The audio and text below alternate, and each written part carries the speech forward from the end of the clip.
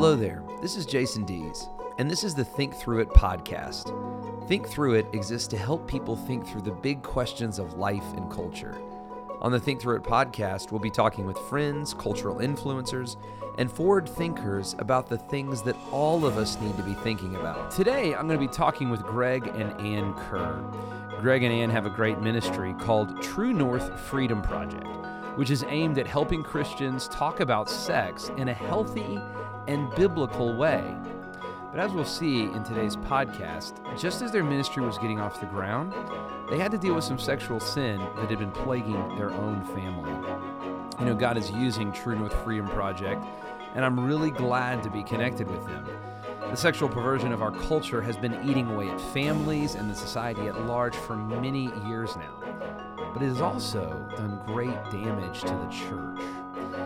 Today's is a conversation of healing, but I think it will also be very helpful for us in thinking through God's true design for sex. So thanks for joining us today as we think through it. Well, it's great that Ann and Greg, you've come in today. I'm so curious, and I know our listeners are, about your ministry, True North. So I'm sure that you can explain it better than I did in the introduction. What is the mission? What are the objectives of True North? Well, our mission is to promote sexual honesty and integrity that leads to authentic relationships and spiritual growth. And so what that means is sharing honestly about sexuality and sex the way God designed it, helping people to walk in integrity, to have lives that kind of line up with what they believe, what God says about them, especially for Christians. And then that leads to authentic relationships and spiritual growth, because just, the reality is sexual struggle, sexual sin, sexual shame, these are all things that can inhibit authenticity and spiritual growth. So we're really, at the end of the day, we're really trying to help, especially Christians, because God is the designer of sex and sexuality. We're trying to equip Christians to have better conversations about it.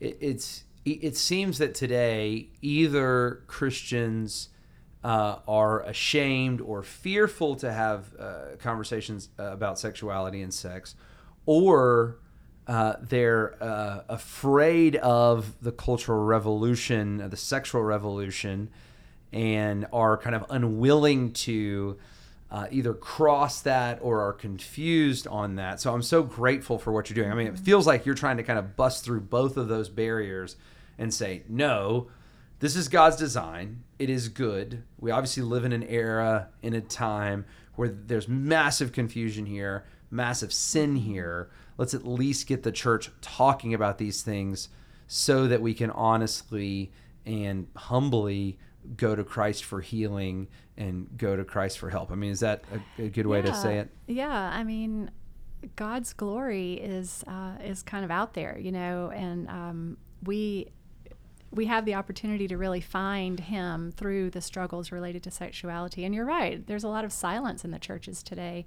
There's a lot of silence in homes today about sexuality, but the stakes are just so high right now. We talked, earlier about just how really our faith is at stake. The faith of our children even is at stake over all of this. It's so easy to get off track. So yeah, we're just trying to help people come back to the truth, learn how to talk about it honestly, and even the struggles related to it, so that people can find true freedom and walk more closely with Jesus. How did you get this idea? I mean, were you just like sitting around one day and said, okay, how could I change the world? I'm going to start this. I mean, where was this idea birthed, and how did it develop? Well, I will say I have prayed a pretty dangerous prayer for a long time, and that is, God, break my heart for the things that break your heart. And I had the best job in the world for 23 years. I was able to stay home and raise our children. Absolutely loved that job. And when our youngest left for college, I was just kind of asking God, okay, well, what do you have for me now?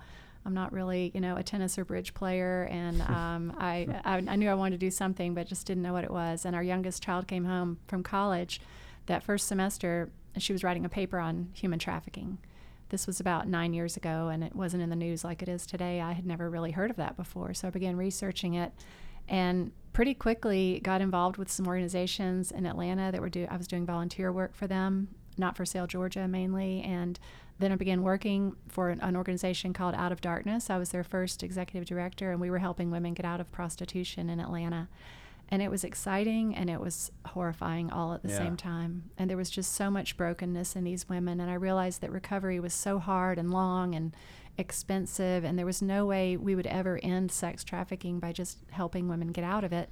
We had to go upstream and do something to really impact it there, to impact demand for sex trafficking. And pornography is kind of the gateway to all of that. We have a very long vision. We're kind of a covert anti-trafficking organization, in that you're not going to find a lot about trafficking on our website, but that's intentional because the very people we're trying to reach, we might turn away by focusing in on that too much. But we know that the buyers of tomorrow are growing up in homes today. And we know that if we can impact Christians, especially, to teach godly sexuality, the value of human life, every single person is made in the image of God and is worthy of our respect, our love, our care. We would never objectify or use someone who is made in the image of God. And so all of that goes, just right against pornography. Pornography just objectifies, it uses people, it isolates people, it's sinful, it's shameful. So yeah, we're trying to get to the head of the snake, basically. I'm so glad you weren't any good at bridge, because I think this is such a noble and worthy, obviously, way to spend your time. So you had a vision. We got to get upstream of where we are. Mm-hmm. If we're gonna put this fire out, we've got to stop gas from being poured onto it on the other side. Right. So you had a vision for what you're trying to do. Let's promote these healthy conversations. How did the ministry get started? Were there any bumps along the way? Any kind of hurdles to get through? Greg, how did this impact kind of y'all's family as the ministry got started? Well, Greg and I were having conversations about all of this. I wasn't going to do it without his blessing. It was a real step of faith. I had no desire to start a nonprofit, but we looked around and we really couldn't see anybody who was doing anything like this. So I began praying about it. Greg did give his blessing over this. I have a big family, grew up in Marietta, and so we invited my brothers and sisters over to hear about True North. I wanted them to hear about it from me first. And one of my brothers shared with us that night that he had a struggle with pornography. And he was really glad to hear what I was going to be doing to help the church, become better equipped to talk about these things. And I didn't know that about my brother, though. He was walking free of it, had been walking free for a while. In fact, he went through a program called Walking Free. But as he left that night, I turned to Greg and I said, "Did you know that about my brother?" And he said, "No, did you?" And I said, "No." And I think the Holy Spirit just prompted me in that moment. And I said, "What about you? Have you struggled with pornography?" And I really thought that the answer was no. I mean, this is my best friend. We'd been married 28 years at that point. Had a great marriage, just an amazing friendship and marriage. And Greg, a man of honor, a real man of integrity in my eyes. And I just honestly didn't think that it was a struggle for him, but I found out that night that it actually had been a struggle for him. So tell me about that struggle, Greg, and what did that night feel like for you? And, how did the struggle manifest itself? And then where did you go from there? As difficult as it was to hear that question, it was an incredible relief, because I had really struggled with pornography most of my adult life, and probably for the past 7 or 8 years had really been addicted to pornography, where it was just totally immersed in it, overwhelmed by it. Ann she would leave the house to go rescue prostitutes, and I was home using porn. And it was pretty ironic. Again, it was difficult to hear the question, but I was glad that she had asked. What she didn't know was about 3 months earlier, God had really gotten my attention. After so much struggle, so much prayer, "Lord, please help me. Please deliver me. Please tell me what to do. I can't take this anymore. The burden of sort of being immersed in this sin is just overwhelming. It's just touching every part of my life." And so about 3 months earlier, God had gotten my attention and had really used a book called Hudson Taylor's Spiritual Secret. And it wasn't really the book itself as much as it was a couple of quotes at the beginning of the book by E.M. Bounds. And it just talked about men being men of prayer, men that the Holy Spirit could truly use. And that just, I can't really explain it, but God used that and just immediately and totally delivered me from really a desire to look at pornography. The next morning. So you had been, when she asked the question, you had been free for 3 months due to That's this right. kind of encounter with the Lord through E.M. Bounds. That's right. Yeah. That's right. That is an amazing story. I mean, that is...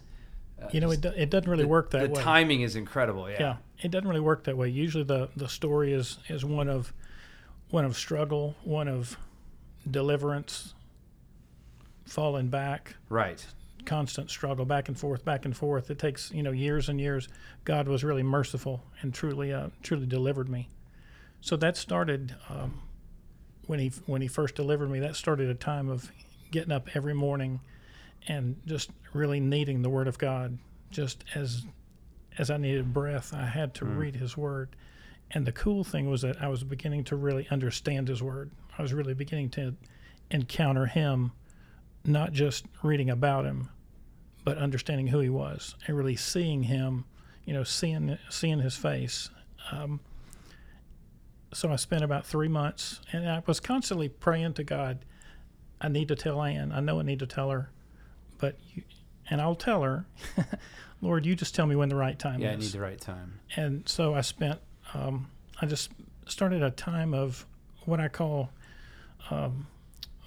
revelation, really a time of confession to God, telling Him those things that He already knew, but I just felt like I needed to go through it. I needed to just lay it all out there.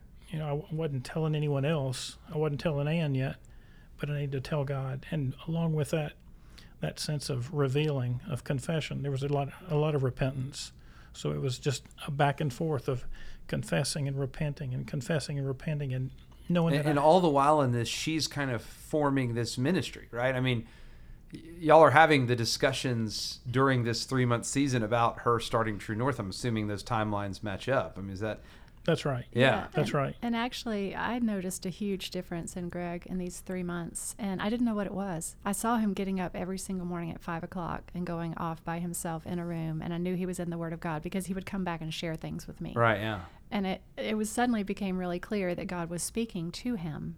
It was like his spiritual eyes were open, and I had prayed for this kind of man for a long time. He knew he needed to become the kind of man that God could really use. Yeah. It's interesting, the particular quote, I don't know if you're going to share it, Greg, but I've got it right here. What the church needs today is not more machinery or better or new organizations or more novel methods, but men whom the Holy Ghost can use.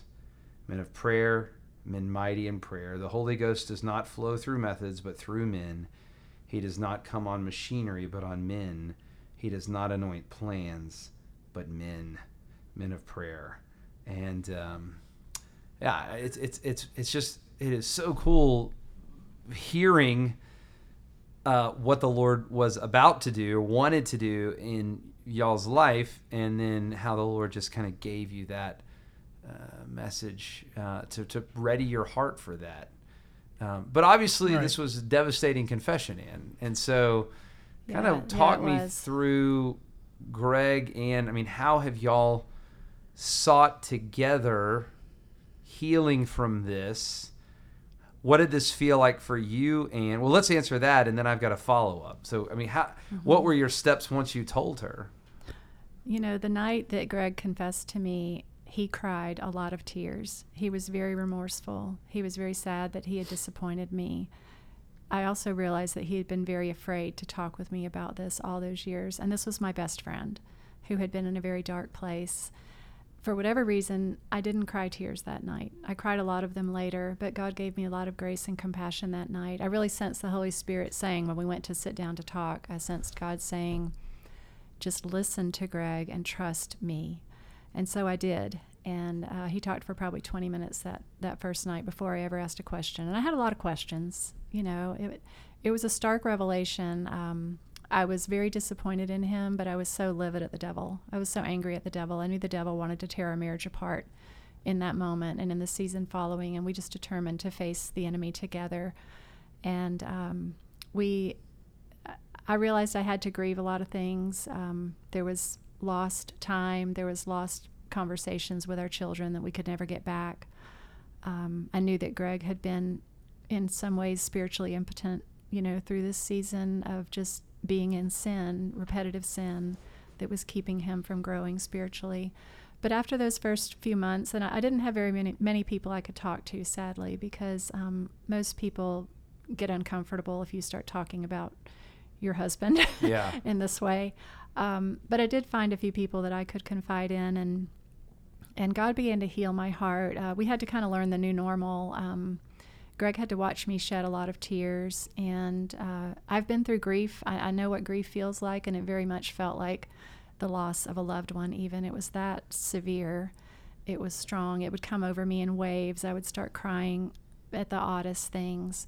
But God really was healing my heart along the way. And it helped that Greg was very remorseful and repentant. I could see that he never wanted to go back to that place. Mm-hmm.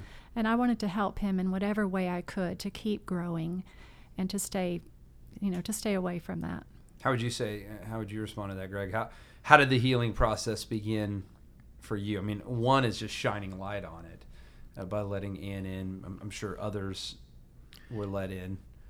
Yeah, and I think that's a great point, because the just the very act of confession, of sort of bringing those things into the light that had been in the darkness. When I first shared with her, there was an unbelievable wave of relief, just a sense of freedom. And then I later shared with each of our 3 adult children, shared with my small group that I had kept this from them for 5 or 6 years. They didn't know about this. Shared with my boss even, and with every confession, there was just sort of another wave of freedom, which is hard to explain. But if you've been in it, if you've been overwhelmed, if you've been drowning, and then all of a sudden you're sort of drawn out of those deep waters, then it is just the most amazing sense of freedom. Mm-hmm. And I had a real sense the night of Greg's confession too that God had kind of prepared me. I had gone through a study of the book of Ephesians, and several things in there. I knew my identity in Christ was secure. I knew that nothing that Greg had ever done or would do would change that. I knew about sin and grace. I knew that my sin was just as bad as Greg's sin in God's eyes. I also knew that though this had been something in the dark for a long time, it was now being brought into the light, and I knew that God could begin to heal him there. And then I also knew that it was a huge spiritual battle, and through my anti-trafficking work, I knew a good bit about porn addiction also. I knew it wasn't about me. I knew that Greg still desired me in the very same way he always had.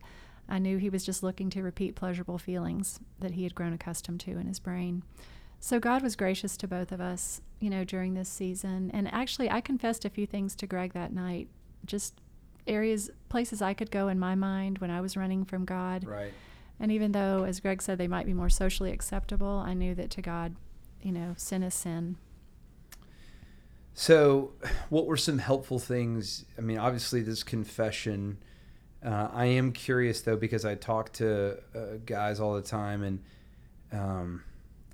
I think to your point, Greg, this isn't like the first time you felt remorse over this. It's not like you were, which is evidence of the Holy Spirit in your life. The whole time I'm guessing that you're struggling with pornography. You're feeling a sense of conviction, but just no healing. I mean, so talk to me about that, and then how you've, I guess, kind of kept the pedal down, on fighting this and not letting the roots of this sin sprout up again. Yeah, it's neat because the actual deliverance was totally God. It wasn't a matter of being caught. It wasn't a matter of being caught, but it also wasn't a matter of just deciding one day, I'm just not going to do this anymore. I'm just going to pull myself up by my bootstraps. I'm going to just tough it out. I'm just going to refuse to look at porn. It doesn't happen that way. There is such a You've force. Probably tried that before. Oh yeah, hundreds of times.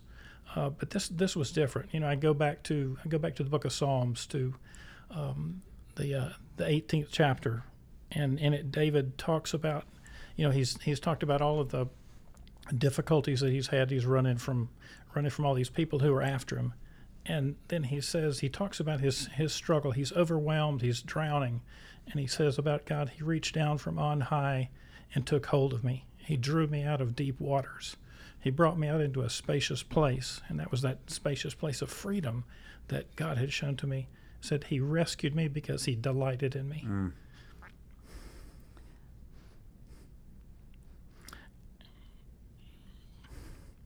Which was it really was hard to believe that he could delight in me. And at the same time, the great thing was that he rescued me, not because of anything that I'd done. It was not about performance. It was just about him delighting. Yeah, I think sometimes that's hard for us to even comprehend that God could still delight in us even as we are sinning. Yeah, it's how he demonstrates his love. You knew that he did delight in you too because he had rescued you. There was evidence of God's delight in your life also. And then sort of moving on from there, the thing that gave me the greatest comfort and really the greatest strength was the Word of God. And I truly believe that the only way that you're renewed, the Romans talks about, do not be conform any longer to the patterns of this world, but be transformed by the renewing of your mind. And the only way that I know of to renew your mind is through the Word of God, just being totally immersed in it, reading it, meditating on it, memorizing it. Because with porn, as with any other addiction, when you take the object of your addiction away, there's a hole, and that hole is going to be filled by something. And if it's filled by another, some other type of addiction, that can happen. And if you leave that hole as a hole, it can get filled with porn again. But when you begin to fill it, with God's Word, and that's what he impressed on me, know my Word, and then begin to know me. And so really taking my Bible and reading it like I'd never read it before, all of a sudden seeing things, understanding things about who God was, not just the stories, but about who he was truly amazing. And that continues to revolutionize my life. Every single morning that I take his Word and read it, I'm seeing new things. I'm seeing him over and over again. Let me ask you a couple of questions. How would you, and probably most of the guys that are introduced to porn, especially today, are introduced before they're probably going to listen to this podcast. Most of our audience is an adult. We don't have a lot of middle school listeners to the Think Through It podcast. But how would you encourage men to avoid pornography, to not fall into this addiction? How would you encourage men and maybe women both that have fallen into this addiction? How do you start making the first step out that don't have this awesome Ian Bounds moment where immediately they're delivered, but desperately want to be delivered? I think it comes. There's not a formula. I wish there were. If there were a formula, I'd share it immediately. I would have been delivered sooner. But it's not the thing that we do. It comes from God. But I think it really starts in the little things, the tiny little things that are seemingly innocuous. The glance toward a woman, the sort of lingering, the second look, seeing a magazine that's not. Let's just say it's not a porn magazine, but maybe it's a Victoria's Secret catalog. Mm-hmm. That's not porn, but in a way it is, because it begins to. You're using it recreationally in the same way that exactly. Your mind starts to go places that it doesn't need to go. Those images begin to get locked into your mind, and with every sort of pleasurable feeling, you go back again and again and again. And I would say to young men, to boys, don't start. Don't crack the door open, because when the door is open just a little bit, all of a sudden the flood is going to come in. Because of the chemicals that are released in your brain, there's almost no way to stop it. Right, yeah. Sin doesn't sit still, right? No. It always wants to move. And maybe it can sit still for a good while, but it wants to move. And right. It probably eventually will. And I wouldn't be honest if I said that I'm not tempted every single day. Sure, yeah. I mean, there's there are times when I think, wow, I just would love that pleasurable feeling again, and yet I can get it through other things, not through looking at porn, not through objectifying women. I read a while back something that I try to remember every single day when I might be walking down the street and see an attractive woman, and what I try to think of is that's a daughter of the King. That's it. My sister in Christ, Yeah. And then what would you say to men? They found themselves in this addiction. They listen to this story. What's I know there's not a formula, but any encouragement, any exhortation that you could give them? I think one thing that when I was in the middle of this, I felt like over and over again, there was just no hope. I've tried to stop. I've done everything I could possibly do. I've read books. I've prayed. I've tried to do everything I could do, and I just felt like there is no hope. This is never going to change. This is going to be my battle. This is it. Yeah. This is it, and this cannot be overcome. But what I would say now is there is hope, because we serve a great God. There is a Redeemer who will take this, as devastating as it is to your life, spiritually, to your family's life. He will take that and redeem it, and there is something great that can come out of it. God will deliver. He always has throughout history. He has always rescued and delivered and redeemed. Ann had mentioned a little bit earlier about just the concept of shame, and I think that's one of the things that sort of keeps us in hiding. And I had told her over and over that this whole deal of looking at pornography, it's just a very socially unacceptable thing. It's a sin that it's almost better if you took drugs. People are more accepting of you than if you're that guy who's looking at porn. And so there is this overwhelming shame that you feel. You don't want to tell anybody, because then they're going to think about you. The things they think about you are just, you don't want anybody to know. And so the shame keeps it hidden. It keeps things in the dark all the time. And if you can begin to let God redeem what has been done, to bring it into the light, then all of a sudden, even the story, hopefully is an encouragement to somebody else. It's not this thing that cannot be overcome. It's not overcome by your own strivings, but it is through God. How has this part of y'all's story affected the ministry, encouraged the ministry, changed the ministry?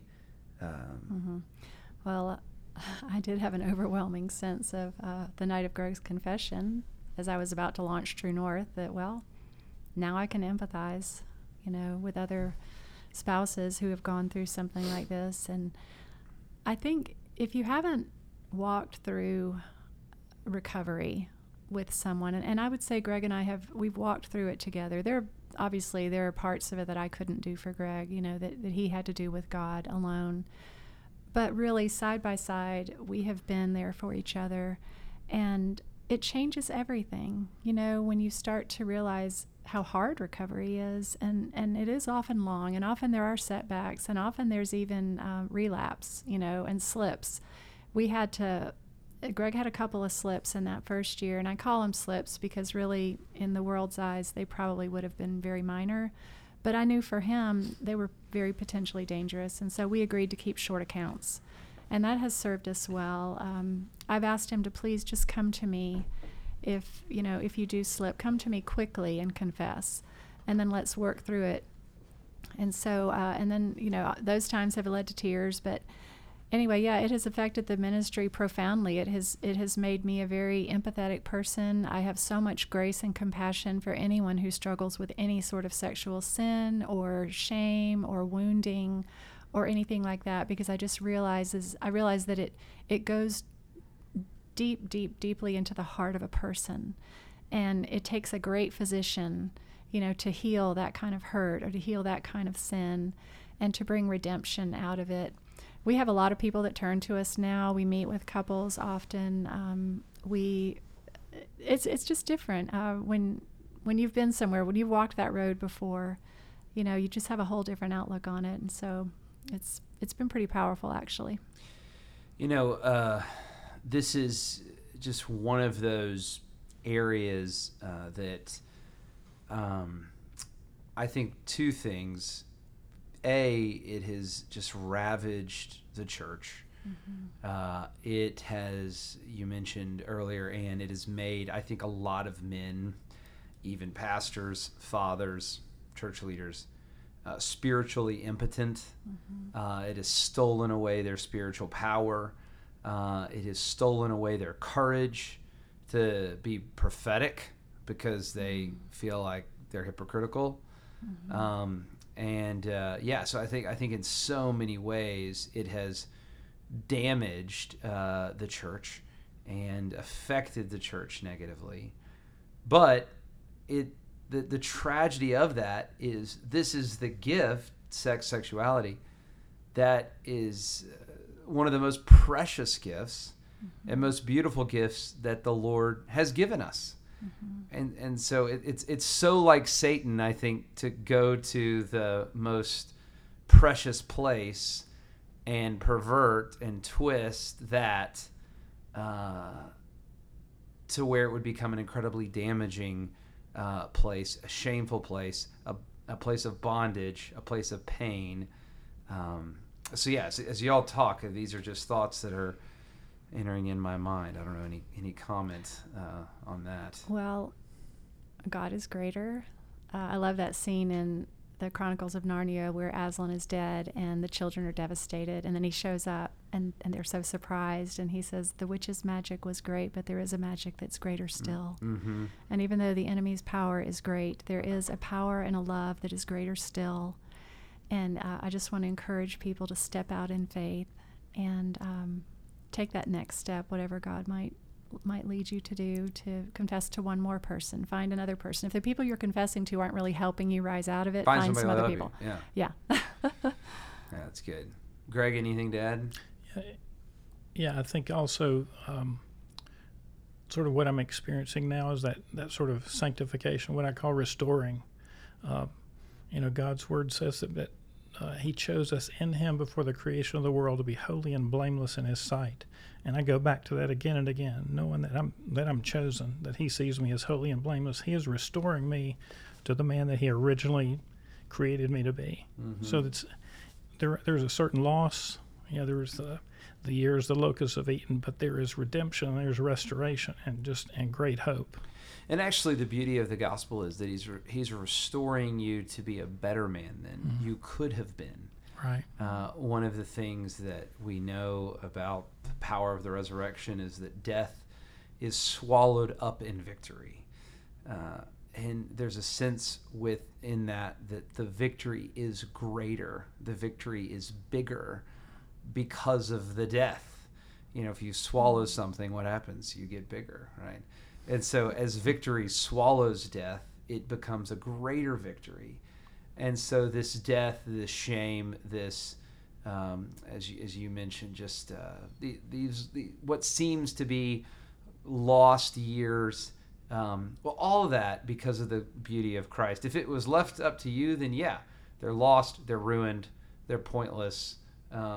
But by the power of the gospel, even our sin, even our death, even our loss gets swallowed up to create an even more beautiful victory. And obviously you've experienced that, an intimacy with the Lord, as you just said. You can understand how deeply God loves you, that he would delight in you despite your sin. But I think the Lord in so many ways is going to use this, and is using this story even now to make his victory all the greater, all the more beautiful, all the more right. Well, guys, I really appreciate Greg, particularly you coming in, being vulnerable. These are hard things to share. I'm so grateful for this ministry, Ann. It is so needed. I, as a pastor and as a Christian, I'm so discouraged, I think, with the lack of conversation, the lack of honesty, the lack of effort that I think our church is having in the face of this massively confused and broken sexually culture that we find ourselves in and outside of the church. So I'm so grateful for True North that in the middle of this is going to raise the banner, and I pray ultimately bring glory to Jesus. Any closing thoughts you guys have? Anything you want to share about the ministry? I'd love for people to sign up on our website. We have a weekly blog post on various topics. We've just finished a series for parents, which is pretty amazing. And we have an event coming up this October on God's Good Design for Sexuality. And then we actually have an event for ministry leaders in August, kind of a pre-event. So you can find out more about those on our website. And that is truenorthfp.org. And Ann, you and I have more conversations to have that we'll be releasing in coming weeks. But for Greg and Ann Kerr, I'm Jason Dees, encouraging you to think through it.